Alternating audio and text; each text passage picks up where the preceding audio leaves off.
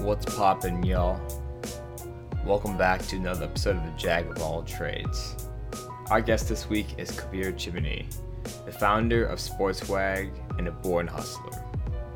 Through his work with SportsWag, Kabir has worked closely with many athletes across the world, including Mookie Betts and Klay Thompson. Kabir also graduated from the Haas School of Business at UC Berkeley after an unexpected journey to make it there. Join us as we discuss sports in the Bay Area, his early teenage entrepreneurial ventures, the growth and success of SportsWag, his journey on how he went from no college acceptances to graduating from one of the top universities in the country, Klay Thompson and his dog Rocco, and advice for entrepreneurs wanting to break into the sports industry. Hope y'all enjoy.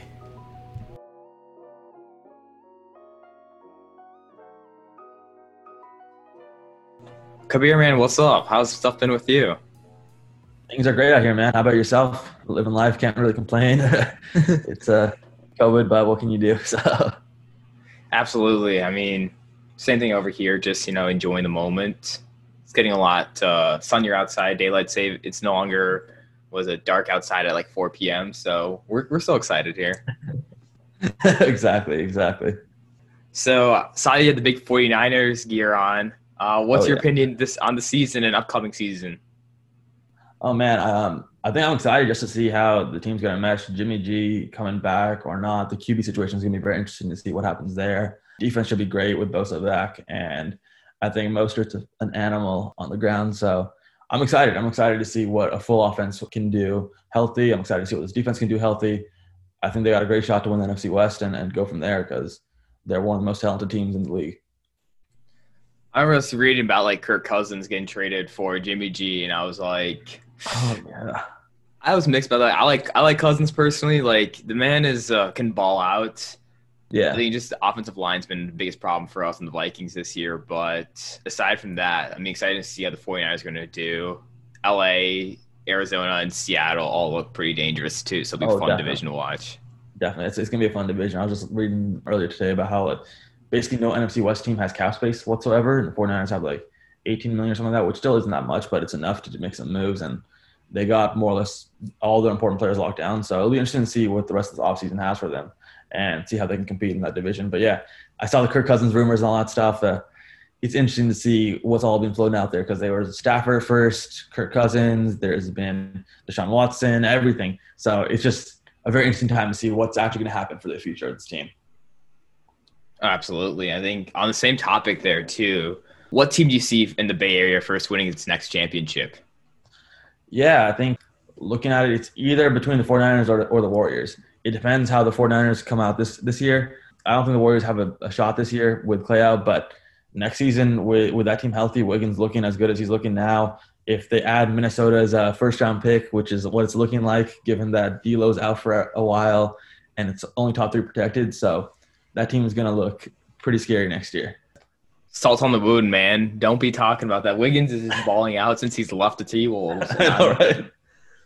I'm super rattled about that just because the way he's been balling out. I'm glad for him he has his own team there. He can fit in. D'Lo, although he's got injured this year, hoping he comes back healthier. Cat was out this year, which kind of sucked for us, but hoping we bounce back. No, definitely no. And like what Cat's been through this year with COVID and everything and his whole family, it's been insane. Like I don't know how he's still playing, but good on that guy, and like I'm glad he's making statements to put everyone on notice on what actually is going on. Yeah, I think with that being said, too, like Cat is really bound through a lot. And I think this season he was out for a bit, but next season coming back, revenge tour, T-Wolves and win championship, calling it. There you go. Sure. So, a little about you, like you've definitely had some experience working in the sports business, do a lot working with cool athletes. What's been kind of your favorite role model the whole time to keep you going, and then why? Yeah, I think there's 2. One, obviously my dad. He's kind of how I got into business. I kind of looked into business because I overheard a conversation from him, and like he's been very influential in letting me make mistakes and understanding that I am going to mess up. I am going to make mistakes, but it's not his job to control that. It's his job to let me learn from it and support me through it. And that's been amazing to have because I can always bounce ideas off him. And it's been great to have that kind of influence in terms of like looking what to strive towards as someone who he's always looking to give back in many different ways. And that kind of influenced a lot of how I started my businesses, how I started looking into charity ventures and doing more on the charity side and helping out, donate and that kind of stuff, especially with athletes charities. And then second is Mark Cuban.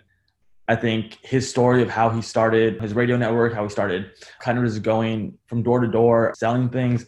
His story is really just, he came from kind of nothing and he built his way up and he kept working, kept hustling. And he's always looking to find new opportunities. He's always forward thinking. He's always at the edge of something. And I think just understanding how much he cares about what he does, understanding what kind of effort, how much perseverance it took for him is, I think, a huge influence for me because I want to be able to have that same kind of impact and at one point, hopefully own a sports team, but that's all money dependent. But, I think just kind of looking at his path and the amount of work it took and then the amount he gives back and the amount he is just a good person in terms of all the things he's trying to do is definitely a huge role model for me. Also, it's great to hear, I think everyone too, especially coming from the Indian background, dads are always probably the biggest role model because they basically hustle through everything to get to provide to the family. And then you always keep remembering that. Forever grateful for that too. And Mark Cuban, you can't go wrong with him. This man, I just love his ways. I remember when a couple of weeks ago with the Wall Street bets, he was telling how he and his kids are huge in crypto. He and the kids are huge on meme stocks. And it's just hilarious to see he's always wanting to be putting ahead of the initiative there. Definitely. No, definitely. And I've been investing a bunch in NBA Top Shot recently over the past month or so. And he's been coming out talking about how NFTs are huge in the future and everything. And I think just seeing him with the crypto, with Wall Street bets, with Top Shot, all these things, he's always on the forefront of things. And then my girlfriend was telling me I was talking to her about Cuban a week ago, and she's like, oh yeah, he's always in his daughter's TikToks and stuff. He's always there. And everyone's like, oh my God, it's Mark Cuban. I'm like, this guy really gets it. He understands what it's like to be relatable while still being a billionaire and still, being in that echelon of where they actually are. Oh, for sure. I think being the billionaire too is huge, especially making it not in Silicon Valley, which kind of brings up my next question. You grew up in the Silicon Valley area. I mean, everything there is entrepreneurship related. Tell me what were some of how it was growing up there and some of the cultural things you realized and differences you saw from some of your other friends who grew up in other places across the country. Definitely. I think one of the biggest things that I realized was that diversity and I think just an open mind to so many things was a huge difference. A lot of people that I met that were coming from different areas were a little more closed off in terms of opportunities because it was different than what they're used to. It wasn't, as normal, I guess, but kind of the perception that I grew up in and kind of the reality I grew up in was that everything is different and that there's no right way to do it because there's so many different options. There's so many different ways to do it. You could see guys starting a business out of their garage and becoming multi-billionaires, billion-trillion-dollar companies. They're just going to the next level. Or you have people who will work their corporate ladder up to becoming the CEO, that kind of stuff. Or you have people who will go off and become singers, they'll become artists, anything they want. And I think seeing that and being in the hub of technology in that world was kind of a very unique experience for me because I always loved technology. I always loved that side of things.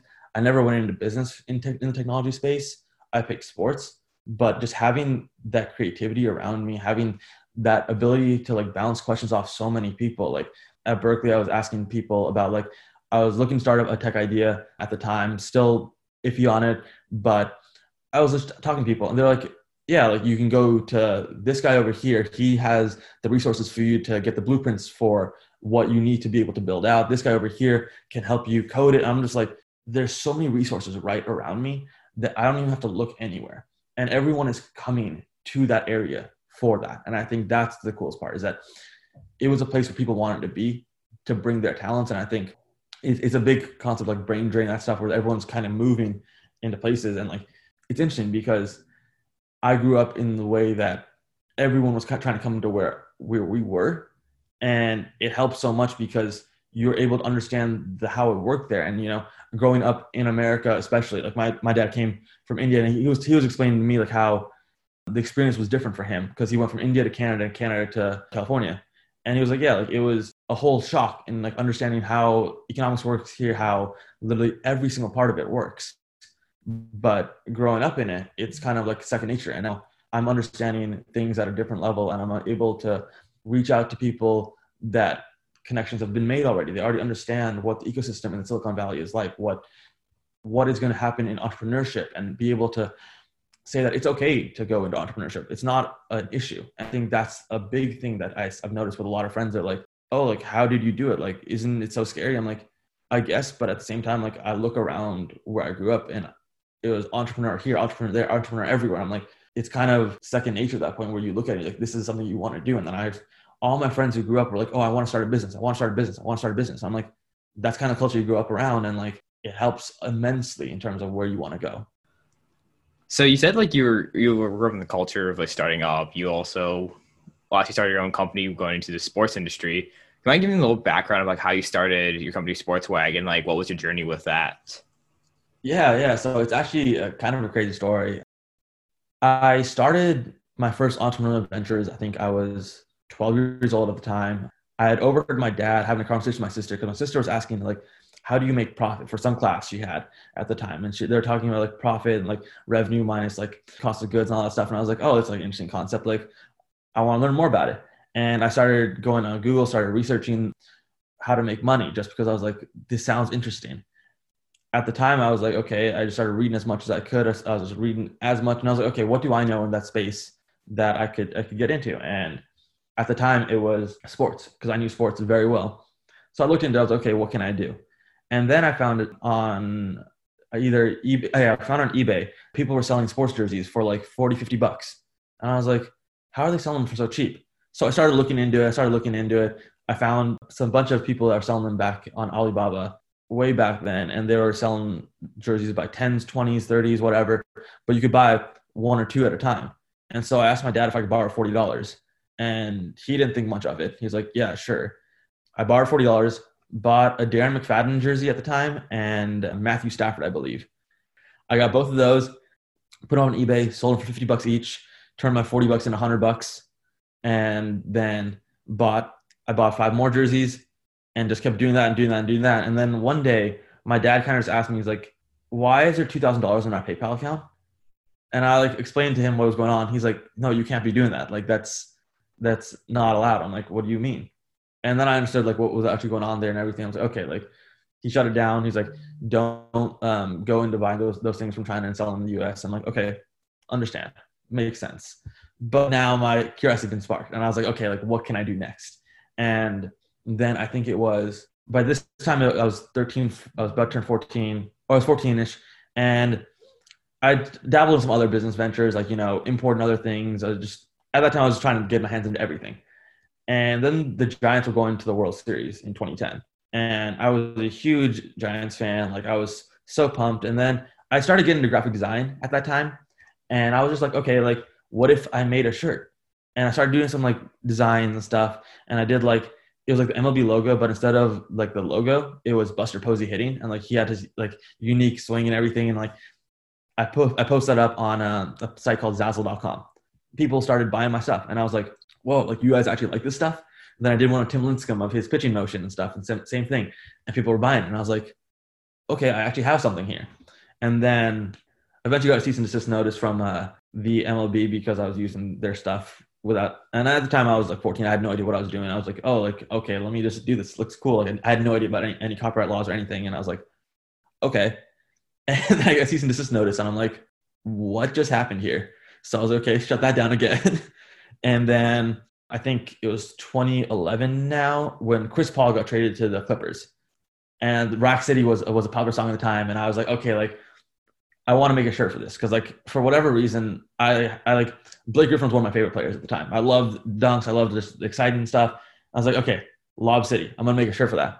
I ended up designing the first shirt out there for Lob City. I had the first one out on the market. No one else had any product out there, any merchandise, nothing. No one had copyrighted. I was like, okay, I'm good. So I printed up 100 shirts, used the money from the jerseys and everything that I was selling earlier, printed up 100 shirts, and then I just went on Twitter. I started messaging every single LA Clipper player I knew or any athlete in LA and asked them if they wanted it. I had Reggie Evans at the time responded to me. Yeah. He responded to me. He asked, he's like, yo, can I get shirts for the entire team? And I was like, what? He's like, yeah, dude, we all love them. Like, can I have them? And I'm like, yeah, I'll send them all. So I sent him like, I think 20 shirts, like all the big sizes. So I was out of big sizes. And then Vernon Wells, the outfielder for at the time, he's on the Angels. He's like, yeah, I need one of those. And then he got one. He posted a picture of it. And then Ryan Hollins as well on the Clippers at the time. He's like, yeah, I need one of those too. So like that was kind of my intro into the sports world, and intro into like the athletes world, because at the time I was like, I have no idea how I'm gonna get into this world. I'm a 14, 15-year-old kid and I have no connections to sports whatsoever, but I want to do this.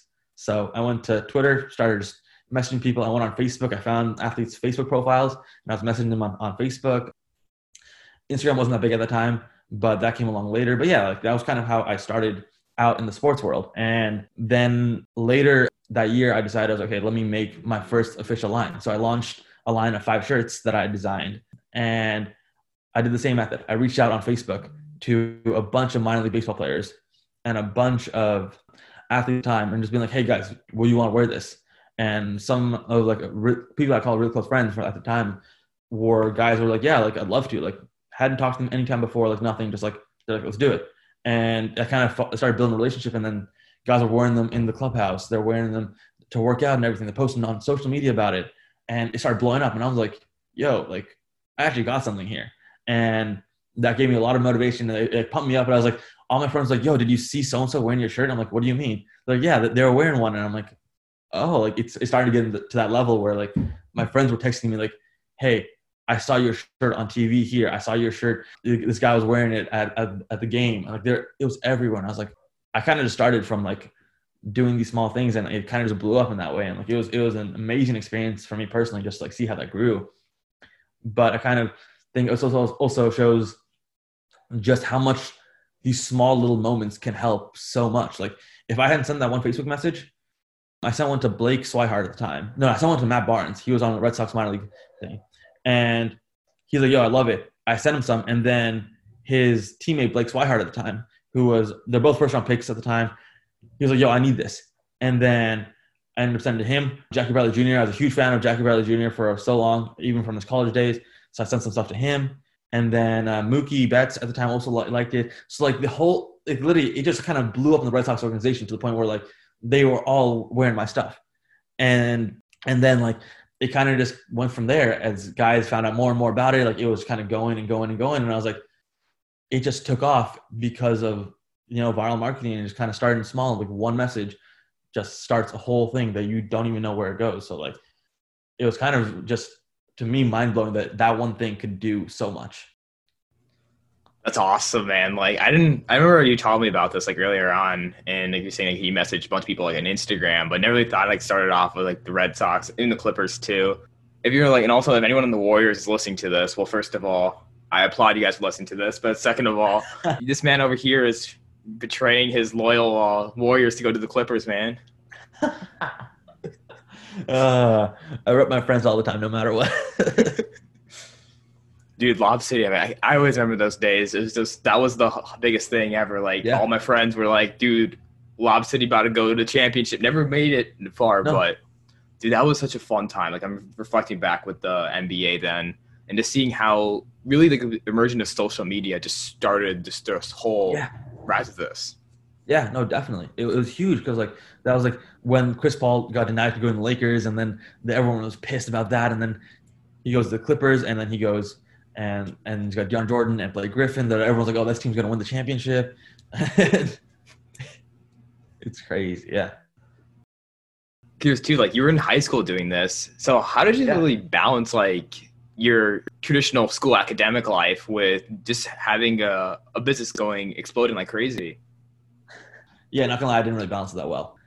In high school, I was much more focused on my business than I was on school. Not to say I wasn't still focused on school, but like my grades were nowhere near where they should have been, nowhere near what I could have done, I guess, grade-wise. But I was so focused on making my dreams come to reality at that time that like it wasn't as big of a deal for me. And so I made sure I did all my homework. I studied for all my tests and stuff, but I was also heading to AT&T Park Oracle now, but like I was heading to AT&T Park every chance I could to go meet some more athletes, go like give out new product. Like I spent almost all of my summers at the ballparks I spent any time I could when I could go on weekends, that kind of stuff. I'd hop on BART and just head over to SF or Oakland and like just be hustling, working, getting product out to more and more guys, like meeting people, being like, hey, like, would you want to wear this? And they look at it, they're like, oh, it's pretty cool. Like, I'll take it. And like, it was interesting because yeah, my balance was not gonna lie, pretty terrible, but I was so focused on making that a reality, and that was what I thought was gonna be it for me.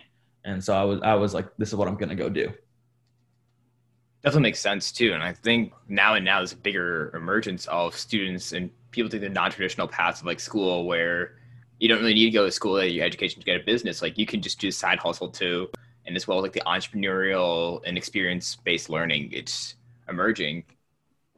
Oh, definitely. It 100% is. And I think there's so much to learn outside of school that people don't take advantage of it. But that's not to say school's not important. Like school is very important, but there's so much opportunity out there that you can learn and that you're able to get knowledge of that is real world experience. And it's very important, I think, for people to at least dabble in it. For sure. And kind of on the topic too, the entrepreneurial self and as well as school itself, you actually ended up going to UC Berkeley, to go Berkeley Haas, which is an amazing undergrad business school. You had a unique path to getting there, and kind of made me elaborate, like what was the way that you kind of pressed in, maybe getting your experience in there too, and then some key things you learned while you were at Berkeley. No, definitely. I think it's a pretty unique and strange experience overall. Like I said, I didn't focus as much on school in high school. I still had like a 3.3, 3.4, something like that. Wasn't terrible, but it wasn't where it could have been. So out of high school, I applied to, I think, 18 schools it was. Oh, no, 17 schools out of high school. And I got rejected by every single school. My safety schools rejected me. My reaches rejected me. The ones I thought I had a chance in rejected me. Not a single school accepted me. And I remember it was like, we're all getting decisions back, and I'm just like getting like these small, at the time it was still like, you're getting little letters. They're not doing online portals. It's like the little letters. If you got a big letter, you got in. If you got a little letter, you were rejected. And I just keep getting this little letter after little letter after little letter. And I was just like, man, this sucks. But I was like, okay, at some point, I'm going to get into one of these. Like, it's not possible for me to get rejected from everyone. And my final rejection came. I don't remember what school it was, but it was all rejected. I'm like, okay, now what do I do? And I was talking to my parents. They're like, okay, are there any schools you could apply for? Like anything you could go to? And University of Arizona at the time still had whatchamacallit, a role in admissions at the time. And I was like, okay, let me just apply here. I applied there. I got in. They gave me like $5,000 on an iPad. And like, I was like, okay, cool. I'm going to go do this. I've got nowhere else to go. Like, let me go here. And they had a decent business program and everything. So I was like, okay, might as well. And then I hadn't accepted the offer yet, but my dad was like, hey, do you want to think about taking a gap year? And I was like, what do you mean? Because like, that thought had never even crossed my mind. He's like, take a gap year, go work in your businesses. You can build a stronger application and you can go to a better school. You go to school that's better for you. And I'm like, that's not the worst idea. My mom was heavily against. She's like, you're not going to go back to school if you take a gap year. And I was like, in my head, that's kind of like what I was thinking too. I was like, if I take a gap year, like I'm not going back to school. Like I'm done. But my dad would like argue with all of her family friends were like against it. Everyone that we talked to was against it. But he was like, no, like this is what you should do. Go build like a business plan. Give me a detailed description of everything you're going to do over the next year. And then you should do this. And I was like, yeah, like that helped instill a lot of like discipline in terms of like what I was going to be able to do, because a year off from school, a year off from structure, I was also 17. I graduated high school when I was 17. So I was pretty young at the time too. It was very, very interesting because I also wasn't as mature as everyone else because of that. And so he's like, it makes sense. You can catch up to everyone age-wise as well. You take that gap year, you work on your businesses, you can build something even bigger, and then you can apply with a stronger application. So, okay, great. So I spent that year. I killed in revenue, had the best year we'd ever had at the time, and then went to apply again. And I'm applying. This time, I got into, I think, 2 schools. I got into San Jose State and UC Santa Cruz. So I was like, okay, it's an improvement. I'm in 2 schools out of, I think I applied to 18 or 19 this time. Great. And everything's good. Everything's chilling. And then I go to my orientation for UC Santa Cruz. Because like, okay, I'm going to go to Santa Cruz. Like, this is great.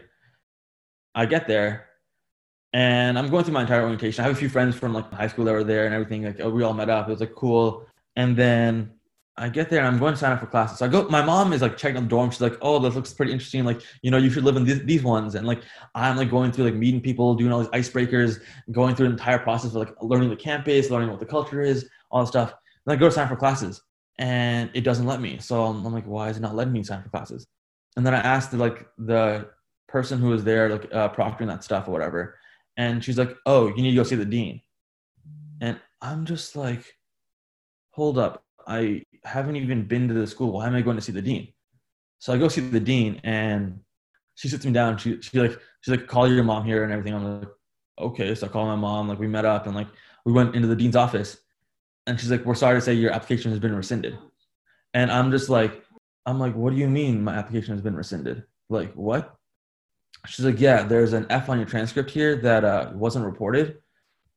And I was like, what do you mean? So in my high school senior year, I'd taken an art history class at the local community college. And I withdrew from that because I no longer needed that to get into the schools that I needed to go to. And it was a W, which I reported a W on my transcript. But for whatever reason, there was some clerical error or something, and that W wasn't reported and it was reported as an F. And I was just like, okay, what do I do? They're like, if you get it fixed, we should have a great chance of getting you back in. So they're like, great. So I spent the next month talking to my community college as well as the professor. And the professor didn't remember me because he was like, I don't know who you are. Like, I was there for like 2 weeks and that was it. And he's like, yeah, like I don't see you on anything. Like I don't like anything. So like there has to be some kind of mistake. So he wrote a full 1-page letter, like a handwritten letter. He's like, here, take this with you, send that in. And then they adjusted my transcript. So I submitted that into UC Santa Cruz. And then I was like, okay, they're like, just wait for everything. And then you'll hear back soon enough. And I was like, okay, great. I'm waiting. And at this time now, I think we're in August and school's supposed to start September, October. And I'm just like anxiously waiting, like, okay, like what's going to happen? Cause I had no backup. They told me that you'll be good if you do this. I'm like, okay, that's where I'm going to go. And then my parents are in Paris for the 25th anniversary at this time. And like, it kind of was a whirlwind when I get a letter back saying my appeal was rejected. And I'm just sitting here like, what do you mean my appeal is rejected? You guys told me this was going to work. As long as I got it fixed and I showed the actual grade, it was going to be okay. They're like, yeah, no, there's nothing we can do about this now.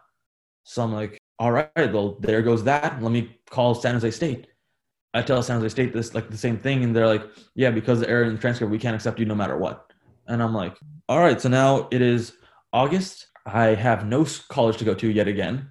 So I basically got rejected all over again.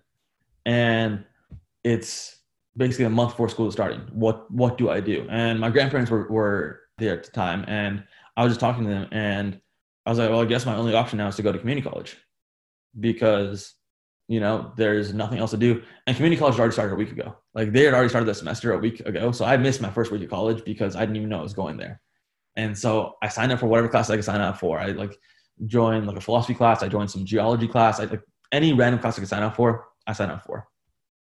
And then I was like, okay, if I'm doing this, it's only one goal. I'm going to Berkeley or I'm not going to college. Like that was it for me. And I spent the next year and a half talking to the counselors at my community college. I just spent the next year working as hard as I could to make sure I got a straight 4.0. Like that was it for me. I was going to do it. I was still working on my business and everything, still juggling that, but school was now the focus for me. And kind of at that time, I was like, okay, great. I was talking to the counselors. A UC Berkeley admissions counselor came to my school. So I already, at this point, this is my next year, I'd already applied to all the schools and everything because I applied to all the UCs. I sent them an application and they're like, okay, Haas is the only school that does not accept your AP Calc AP score. Because I got a 5 on AP Calc. And they're like, yeah, we don't accept this score. You need to actually take Calc 1. And I was like, why did no one ever say anything about this at any other point in time? Because every other school accepted it. The rest of Berkeley accepted it. Haas was the only one that didn't accept it. And I'm like, so what do I do? She's like, so your last semester, you can take both Calc 1. You have to take both of them before you apply. So I was like, great. Now I've got another roadblock my way. What do I do? So I went to go talk to my Las Positas Community College counselor. And she's like, well, technically you're not allowed to take Calc 1 and Calc 2 at the same time because Calc 1 is a prerequisite for Calc 2. But because you already have the Calc AP score to get the Calc 2 class, you can take Calc 1 at the same time if you want. So I spent my last semester taking both Calc 1, Calc 2, and 3 other classes. When I thought it was going to be a chill semester, I had nothing to worry about. I was then instead doing 2 calculuses, a science, and like some other things that I was like, okay, well, let's see what happens. And then I was doing this. I was like, okay, well, whatever. It's going to be worth it. I'm going to go to Berkeley. Like, it's okay. And then I start getting my application results back. The first one I got was UC San Diego. And I was like, got accepted. I was like, let's go. Like, I got tagged into Davis, which was like the guaranteed admission as long as you get over 3.0. And I had a 4.0 at the time. I was like, this is it. I'm doing it. So I got in Davis. I was like, perfect. I'm already at a place where I'm much better situation. And then I was like, okay, great. What else is coming out? I got into every single UC I applied to. I got into UC Irvine's like School of Business, and I think they had like a 3% acceptance rate or something like that at the time, because they don't accept anyone from transfers apparently, or at least that time they didn't. So like, okay, great, like I can do this. If I get in here, like I can get into any school. And then UCLA comes out, and they put me on the waiting list, and I'm like, okay, that's slightly like disappointing, but I don't really care. I want to go to Berkeley. I heard UCLA had like harder transfer results. That's okay. And then Berkeley comes out, and I find out I was rejected from Berkeley. And at this point, I'm ready to give up. I'm like, I spent all this time, I've worked this hard, Berkeley was the goal. I got a 4.0. Like, what else could I do? I ran my own businesses. I had everything. Like, I thought I fit perfectly. My dad heard about it. He's like, what do you mean you got rejected? He's like, you did everything perfectly. Like, you are a perfect candidate. I was like, they rejected me. I guess I'm going to UC San Diego. I found out later I would have gone to UCLA because I got accepted there. But he's like, no, like, appeal that. Like, they made a mistake. And I'm like, no, there's no way they made a mistake. No, we're going to appeal it. And I was like, I'd given up. I was like, no, I'm not going to bother with this. I didn't write the letter. I didn't write an appeal letter. And then it's a final deadline to appeal. And he's like, if you don't do this, we're doing this for you and we're going to appeal this for you. I'm like, okay, fine, I'll do it. So take a letter, write it up. I explained like, my situation was that the Calc AP score didn't count. I didn't find out about this. So I then took Calc 1 and Calc 2. I've got an A in both classes right now. These are like, I sent links to like MLB TV network shows, like all these different like videos of like where I'd been on TV for like sports. So I had to show them my businesses were real. And like, maybe they don't believe me or something. I don't know. But I was like, let me just cover all my bases. So I appeal it. And then less than a week later, they told me the earliest you're going to hear back is 14 days later, because that's how long it takes them to look at these. Literally the next Friday. So I applied on like the 14th. On the 21st, I got an email back from this random email saying, congrats, you've been accepted. I was like, who's playing a prank on me? Like, that was my first reaction. Like, my parents at the time were like driving to LA for like their friend's birthday. It was just me and my sister at home, and run into her room. She's like asleep at this time. And I'm like, I think I got into Berkeley. She's like, what do you mean you think? I'm like, well, I see this email, but I don't know who this is from. It's not from any official Berkeley, like anything. It's just some random lady at Berkeley that said, congratulations, you've been accepted. And then I click on the link and it says I've been rejected. And she's like, wait, what? You click on it, it says congrats, you've been accepted, but you're rejected. I'm like, yeah, like it makes no sense to me. And so then I called my parents. I like called their admissions office. So I called the admissions office, and they're like, oh yeah, I see that you were sent that email, but I can't confirm your acceptance status. And I'm just like, okay, you guys like playing with me? Like, what's going on here? Like, I'm not even supposed to hear back for another week. Like, this was like already unexpected. And so like my parents are busy telling everyone on their drive that I got into Berkeley. And I'm like, yo, stop telling everyone. Like, I have no idea if I got in. And then Berkeley's like, oh, call back after lunch. So I'm like, okay, I'm gonna go play basketball. So I go play basketball all the time, and like my parents are like freaking out, calling them like, "Did you get in? Did you get in?" I'm like, I'm not answering my phone. I'm like playing basketball with some friends. I'm like, I don't care right now. I can't think about this. And I call out Berkeley. They're like, yeah, we'll let you know later. And at this point, I'm pretty panicked because SIR date is on Monday, and that's Memorial Day. They were closed, so I had to SIR to San Diego or Berkeley, but I couldn't do both. So if I SIR to San Diego, I wasn't getting to Berkeley. And I was like, oh my God, what do I do? So I was going to wait out to the deadline. Then Saturday morning, I get an email from the lady who emailed me the congrats. And in the little like description where you can like preview what it says sorry for that email. And I'm like, oh, you got to be kidding me. I knew there was just like a mistake or something like that. And it says, I open it. Sorry for that email. You weren't supposed to get that until Monday. Congratulations, you've been accepted. I was like, oh my God, I made it. I finally did it. And I was so pumped because I was like, okay, this is what I've been waiting for. And she's like, yeah, you weren't supposed to get that email until Monday. Like, congratulations, you are accepted. Like, on Monday, you can SIR, like, welcome to Berkeley, Haas. And I'm like, oh my God, is this real? Like, I still couldn't believe it, but like, that was the moment. I just remember, like, I read that email and like, I have never been happier about something because it was something I'd worked for so long, something that I've been rejected from at that point 4 times now. I was like, okay, like even after my appeal, I thought they said I was accepted and I thought I got rejected. But at that point I was like, this is it. Like, this is what made it worth it. And like, it is an insane story, but I think all of it's made me who I am and kind of has pushed me to realize that even when people will say no about those kind of things, when you get rejected from something, that doesn't mean you give up. It means you work harder and you figure out how you can make it work. Dude, that story was epic. Like you basically got the best pickup story, any story, like a campfire story ever. Yeah. I mean, honestly, that is facts. It is kind of sad, like with the college decisions, that people like times where it's a hard time too. 'Cause I remember from my end, it wasn't the greatest time for me. Like I think I didn't apply to many schools. I heard back from 2 to 7, I got in, and I'm not complaining about those schools. Like I was happy with those ones. But it's like you have your goals in something, and Yeah. whatever the failures are, the rejection just gave you fuel to be better than them. Definitely, all the time. And I think like it's crazy because everyone experiences rejection, everyone will, but it's about how you're able to get back up from that, how you're able to bounce back, and go from there. Absolutely, with that case, I want to touch a bit more on like your sports back business itself. You mentioned a lot about some overcomings that you did with your journey getting to Berkeley and some stuff with the business itself. Yeah. But what are some things that you learned from starting a business in the sports industry within the tech center of the world? Like, what was your kind of journey with? Like, what was some key lessons you learned from that? Biggest thing was everyone told me I was doing the wrong thing. Everyone was like, "Why are you going into sports? You live in like the Silicon Valley. Why are you doing clothing? Like, you're never gonna make money." Like, it was all of these things, and everyone's like, "Why are you doing that?" It's like, go do something else. Like, every adult in my life at that time was telling me like, go look at work in tech, go start a business that's in tech, go do this, go find something scalable. And I was like, cool, I don't want to do that right now. Right now I'm chasing something that I want to do, and I'm working in an industry that I love. I love every single part of what I'm doing. Why would I give that up to go chase money for something that I don't care about, and like for something that I don't even know enough about to do something well in? So I think, yeah, the biggest lesson I learned about that is sports are a brutal industry in general. But once you're in, it's a very close-knit club, and you can lose that trust almost like this. Like, you will lose that instantly if you make any mistakes, you mess up, you do something wrong. Like, image is huge. Your reputation is even bigger. Like, at the end of the day, and I think that's the biggest thing I've learned in working in sports, is your reputation is everything. And if you are true to your word, you stick up for what you believe in, and you stay with that, you will do well. But it's all the people that do all the slimy, like they'll try to pull some stuff. They'll sell like fake shoes, or they'll do all these like under the table kind of things, and will like try to sleaze their way to the top. At some point, you're gonna get caught.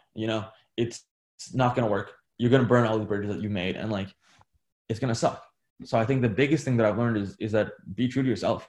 You can only be as good as you are, and don't compare yourself to other people. Like, I remember I was like looking at some other business like companies at the time. I think like Baseballism and Routine Baseball, like they were like blowing up in different ways, and I was like, well, damn, like what am I gonna do? Like, I'm getting left behind. And then I started a women's clothing line. I started doing women's shirts, and I kind of pioneered the way for women's baseball clothing at the time. I had every single MLB Network reporter wearing my clothes.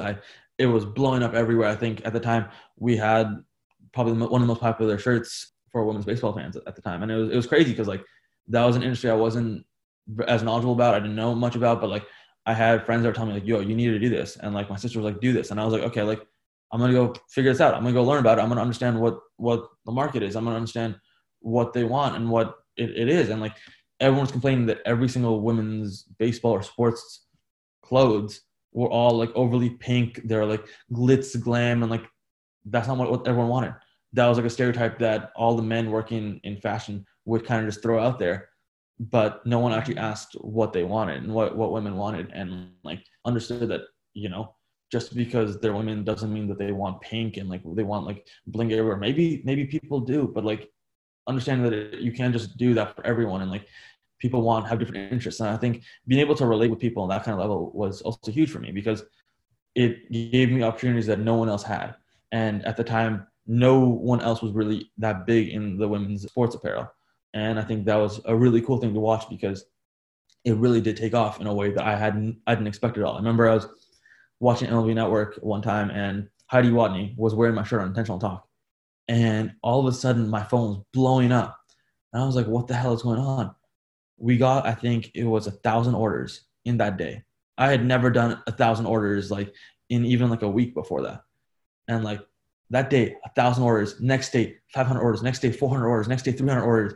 And then we sent out shirts to as many reports as we could. And it just blew up because everyone's like, I love this. I need this. It was a Talk Baseball to Me shirt. And like, it was simple, but like very nice. And like, everyone was like, I need this. And I was like, being able to relate to that and understand like what people actually want is probably the biggest asset any company can have, because you need to understand what the customer wants. And like that like blew my mind when that started happening, because I was always so focused on like men's sports. I want to make friends with athletes. I want to get in the athlete world. I want to do this. I want to do this. I want to do this. And then just like this, a small pivot, my whole business changed. And it was for the better because I was able to expand on a new market that I hadn't even thought of before. And so I think, just being able to adapt, being able to understand what customer needs are, just all of that is huge. For sure. And in that case too, like, that being said too, like, what is something like advice you'd give to someone who's starting their own business that's not within the tech industry or within something that's a very consumer oriented product? I think the biggest thing is customer research. Understanding your customer is going to be the biggest thing you're going to do. Making sure your product is good. People are always like, oh, let's focus on the marketing, focus on all this. If your product is great, it will sell itself, and you just have to work on getting it out there. Understand your customer, understand your product, and understand that the biggest thing is that you're going to be rejected over and over and over and over and over and over and over. But that doesn't mean you quit. I remember like I was at some point I was trying to reach out to stores to like carry my product, and everyone said no. They're like, no, we don't want to carry this stuff. And then out of nowhere, once Heidi Watney was wearing my shirts on Intentional Talk, they're like, oh yeah, we all want these. Like, can you send us product to like put in our stores? I'm like, you guys had a chance earlier, not now. Cause like, it's so frustrating to see like, you're going to get rejected so many times. Make sure you bounce back. Make sure you understand what you're doing, and make sure you have a plan. I think the biggest thing is have a plan, because every time you get punched in the face, if you have a plan and you're going to stick to it, you can keep going. But when you get punched in the face and you try to adjust everything, you try to like change everything, now you're in uncharted territory and you have no idea what's going to happen. Like, so get a plan, stick to it, work as hard as you can on it, and rejection is going to happen. It's just a matter of how you're able to respond to it. So I think that's probably the biggest thing.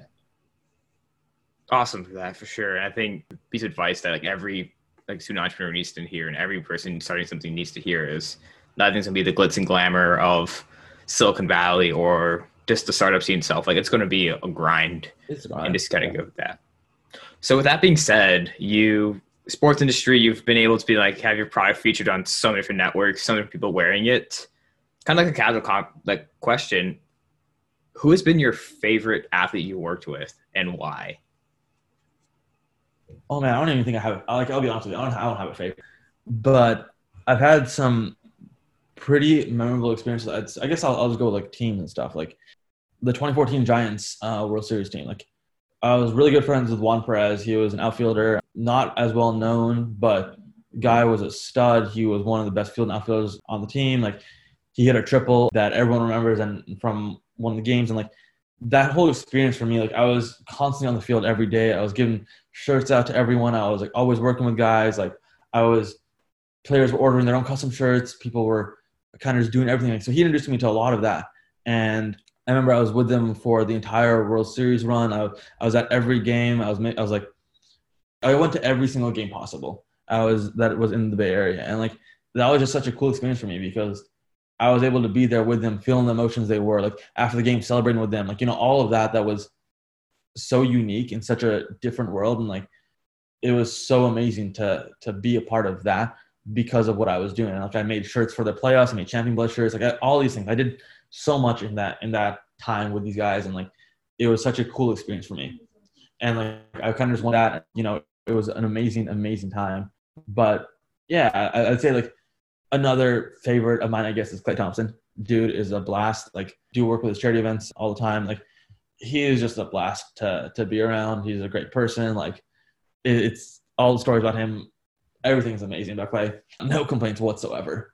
But yeah, like I think there's so many guys. I can't even list them all. But like, it's really cool also when you get to see these guys like go from the minor leagues, go make it big, and like, start killing it, or like see how their career progresses and like all the good they do and then to give them back, or they win a title, they win an award, all these things that they've been looking to do. And I think it's just a really, really great experience to see. Is it true that there's the strong bromance between Clay Oh and yeah, his dog? 100%. At his charity event 2 years ago now, I was getting a piece of art signed by Clay for the auction, and it was him in his room, and Rocco was like the center of everything. Rocco is the king, you know. Rocco was always there. Clay and Rocco is the most iconic dude. I think they might be even more iconic than the Splash Bros. Exactly, dude. Clay and Rocco, that's a duo that won't be matched. First things first, what's next on your plate, Mr. Hustle? Yeah, definitely. So I think COVID kind of messed up a lot of my plans. I was working on a few things pre-COVID that were a lot of in-person related things, and that kind of got messed up. But like, I can't complain. I'm lucky enough to be in a situation where I am now, and like, I'm very thankful for that. But yeah, it kind of like threw more or less shut down my businesses at the time, and I was like worried like how I was gonna pay rent, how I was gonna do anything because everything was shut down. And I've always been in the shoe industry for the past couple of years now, and like been supplying athletes with shoes, that kind of stuff, like all that. And I was like, that's also slowly dying down because when COVID started at first, with everyone's like, what do I do? And I started just like looking into like selling stuff. I was like, what can I do now? Like, how can I make money? And I kind of pivoted at that time, and I was just figuring out what to do. And I started buying and selling weights at the time. Like that was kind of, I was like, what can I do to support myself? And I stumbled upon like people were saying that these weights are like crazy expensive because my friends like, oh, I tried buying this Bowflex set on Amazon and it was like $1,700. I'm like, the hell? It's like $300 normally. He's like, yeah, dude, like you can't find anywhere. So I was like, okay, like I want to look into this. So I started researching about all that, and I started finding out, I joined like these groups that had like monitors for all the stuff, and like just all these things I could to like learn about what I could do to make money, and kind of flipped my switch into that world and just making money through that stuff, and like understanding that, you know, this is a time where things are very rocky and uncertain. So I need to do what I can to like secure myself, and like kind of pivoted into that, which was strange at first because I was getting ready to start a whole new line, a whole new clothing line, a whole new, like, there's a bunch of stuff I was working on that I'm still going to be launching soon enough. So like, I'm excited about that, like crazy excited about that. But like, I think it was a huge like shock and like change for my life. And I think I was very thankful though. Like it worked out very well. Like I started like selling pools later on, doing patio heaters, everything I could that was selling. I was doing it. And I also got into the sports car world, I think in 2019, well, back into it. I used to be huge into it when I was a kid. Zion Mania happened. I got back in the sports car world. I was like so pumped about it all. So like I've been in the sports car world as well, like heavily for a while. It's been a lot of fun. Things are blowing up. Like the marketplace is absolutely booming. Gary Vee is pumping the shit out of it. Same with Logan Paul. Like all like Pokemon is blowing up now too. Everything is blowing up. So like I've kind of just been dabbling everywhere for now, working on as many things as I can. And what's next for me? I think I've got a new clothing line that I'm excited to be releasing soon enough. Been working on these things for a while. It's more of a streetwear based clothing line. Some new other ideas that I'm also working on that I'm still in the process of figuring out how it's going to work. But like, yeah, I think the hustle really never stops, especially when you're doing something you love. And like, I'm excited to get back into more of that stuff versus just like what I've been doing to like make money and like, you know, sustain myself and everything. And like, I'm excited. I'm very excited to get back into the fashion world and get back into doing all of that again. And like, you know, I did a bunch of small projects and stuff here and there, but like, yeah, I think for me, I'm excited to get back into what I love. Yeah, sounds awesome. Always hustling over here, which I love to hear. Yeah, definitely. Definitely. So the last thing I want to recap to is, if there's one thing you would change in any of your journey, what would it be and why? Yeah, so I guess the cliche one is always like, I wouldn't change anything because it's got me here. And like that honestly is true. But I think this is one thing I have been thinking about a ton. And like, I guess the one thing that I would change is that I think I wanted to pivot out of clothing a little earlier and into something else, because I got caught with a ton of inventory. I got caught with a ton of inventory that I at the time I couldn't afford. And like I was running on a very thin line early on when I first started this stuff, and I was overextending myself way too much. So I think I would have wanted to pull that back and like understand, like, you know, this is something that you scale as you grow, don't scale too fast. And I scaled way too fast at the time. And that put me in a pretty tricky situation, just because now I had hundreds of shirts and no one to buy them. And that's always a problem. But like, yeah, I learned that was that was shortly after lob setting stuff. Like after my first line, I released a second line, whatever, that didn't do as hot. Like I didn't design it as well, whatever it was. I don't know. But I was like so pumped by like how the success I'd seen. I was like, let me go print like 300 of these shirts. They're way cheaper if I do it at 300 versus if I just print 48. And earlier I'd only done 48 at a time because I was like always like hedging my bets, being like, okay, let's be safe. Or I was doing a lot of stuff on demand. And like, I think that's the one thing that I'd say I would have changed, but I also learned so much from it about how to scale properly, because once you start getting into the scaling process of any business, it's tough if you don't understand what you're doing. And like right now I was scaling my sports cards business, and like I'm moving thousands of boxes of cards at a time. But had I not had that experience back then of like understanding how not to overextend myself, understanding not to just get too excited and like order all this because you think it's going to do well, like I wouldn't have known how to build up to this. I would have just kind of gone for it and then been like in a situation where I'm like, okay, what do I do? And I think, it's one thing I would have changed, I guess, just because of the financial burden and stress of it. But I think it was something that I needed anyways. It was a lesson that's bound to happen. So I think the cliche of like, I wouldn't change anything is actually pretty true, just because every one of these moments will build you up to where you are, and every single moment will shape how the future happens. And every single failure is not really a failure if you look at it as a lesson. And I think that's probably the biggest thing that's helped along the way, is that I think that would be a piece of advice I'd give, is that when you fail, it's not an L, it's a lesson. You can't just be like, oh my God, like it's all over. No, you come back, you figure out what works. The biggest thing is trial and error. Like you're going to fail so many times. Like I failed so many times on my path here, but it's been those failures that have built me up to the success I've had today, and like to a place where like I can be very comfortable with where I am. And like, I want more obviously, but like, it's no longer a place where I'm like, oh my God, what will I do if I fail? So yeah, I think overall that's probably it.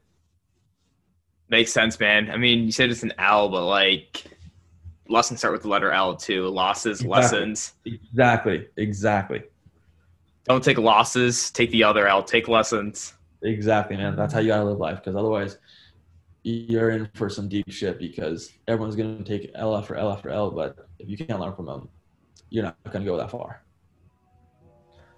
Anyway, appreciate all the insights. Appreciate conversation today, Kabir. It's been surreal, man. Great talk again. Keep it up, man.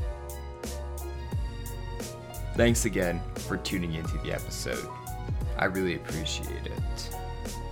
I hope you all learned something really important and can use this information today to help better yourself and achieve your life goals.